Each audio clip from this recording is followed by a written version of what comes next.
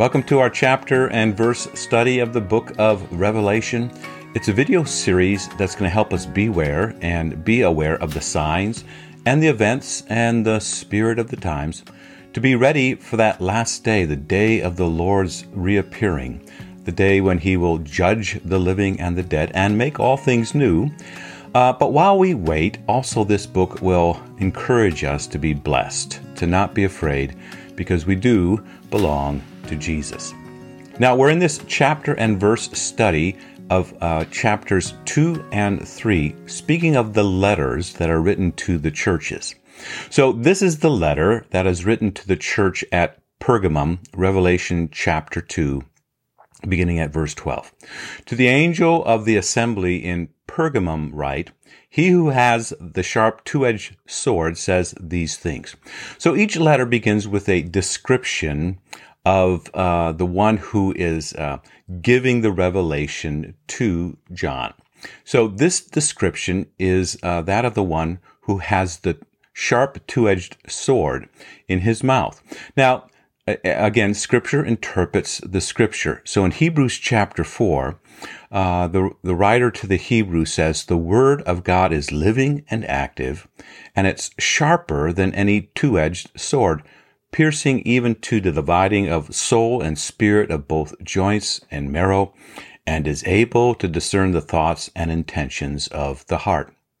So we have this rendering of the Word of God as a weapon, as the sword of the Spirit, and it is coming out of the mouth of God. Now, in Ephesians chapter 6, we are also encouraged to take up the armor, but also we're given that weapon of the sword of the Spirit. So Paul says, take the helmet of salvation. And he says, also the sword of the Spirit, which is the Word of God, with all prayer and request, praying at all times in the Spirit, and being watchful to this end in all perseverance and requests for all the saints. So very clear, right? Scripture helps us interpret the Scripture. The sword that is coming out of the mouth is the Word of God. So in Revelation chapter 2, verse 16, the words are, repent therefore, or else I am coming to you quickly, and I will make war against them with the sword of my mouth. So again, we're thinking about different ways of fighting within our struggle with this world, right? Not the ways of the world, not with human weapons, but rather with the sword of the Spirit, the sword coming out of the mouth of Jesus. Now, there's a commendation. Revelation chapter 2, verse 13 says, I know your works and where you dwell, where Satan's throne is. So this little phrase, Satan's throne, or you could say where Satan dwells. You see that little phrase in chapter 2, verse 9, chapter 2, verse 10 and 24. And it also will show up in Revelation chapter 3, verse 9. So what is this place where Satan dwells? Well, where it's helpful to hear again the Gospels and the words of Jesus. And in Mark chapter 3, Jesus speaks about a house, or you could say a dwelling. And this dwelling is occupied by a strong man, and he talks about a stronger one coming and plundering the house. So we're going to see that the stronger one is Jesus, and he wants to come and plunder the dwelling or the habitation of the house of Satan. So Mark chapter 3, verse 25. Jesus says, if a house is divided against itself, that house cannot stand.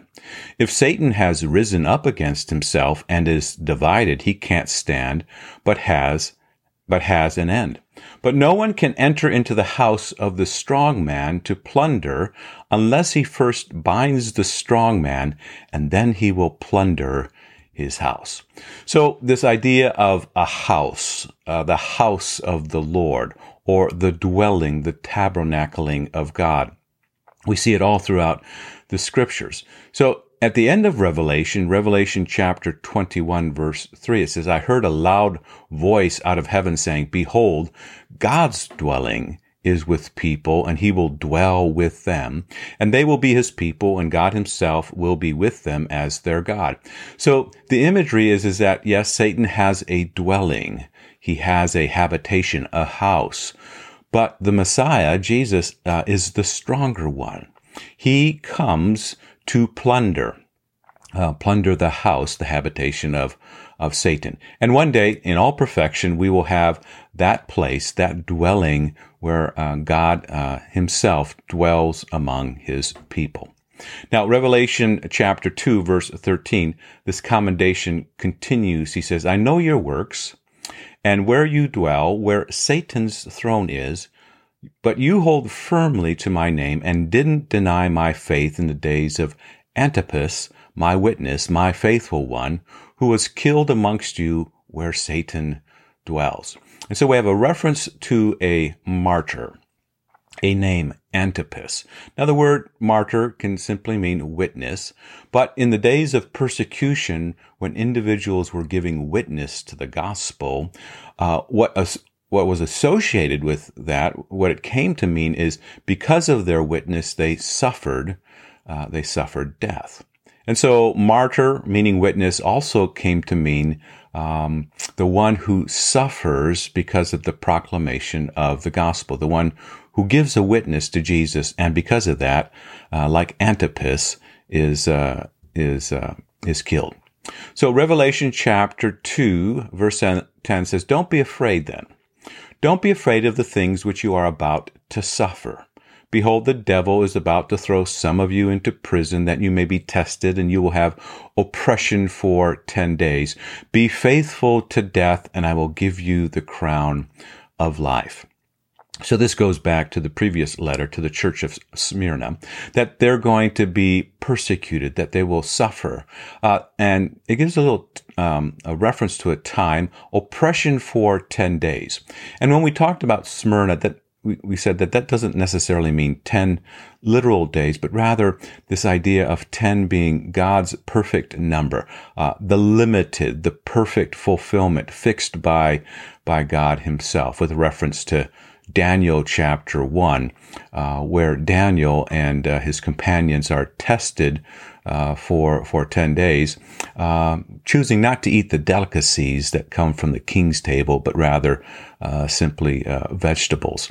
And so this reference again to, yes, you will be persecuted, yes, you will suffer, and some of you will give your life even to death, but the time is set aside. It's limited. It has a perfect fulfillment. It is fixed by God. Now, Philippians chapter 1, Paul understands this idea of suffering, even to the point of death. And in verse 29, he says, For I know that this will turn out for my salvation through your prayers and the supply of the Spirit of Jesus Christ. For to me to live is Christ, and to die is gain. So the book of Revelation, it's a series that speaks very clearly to us, right? That in the last days, there will be suffering. There will be persecution for the sake of the gospel. And we are to beware of that and be aware of it. That's the events, that's the signs, that's the spirit of the times. But we are ready. We are ready for that last day of judgment, the reappearance of Jesus. But while we wait, even in the midst of persecution, we are blessed. We're not to be afraid because we do belong to Jesus, right? For us, to live is Christ, but to die is gain.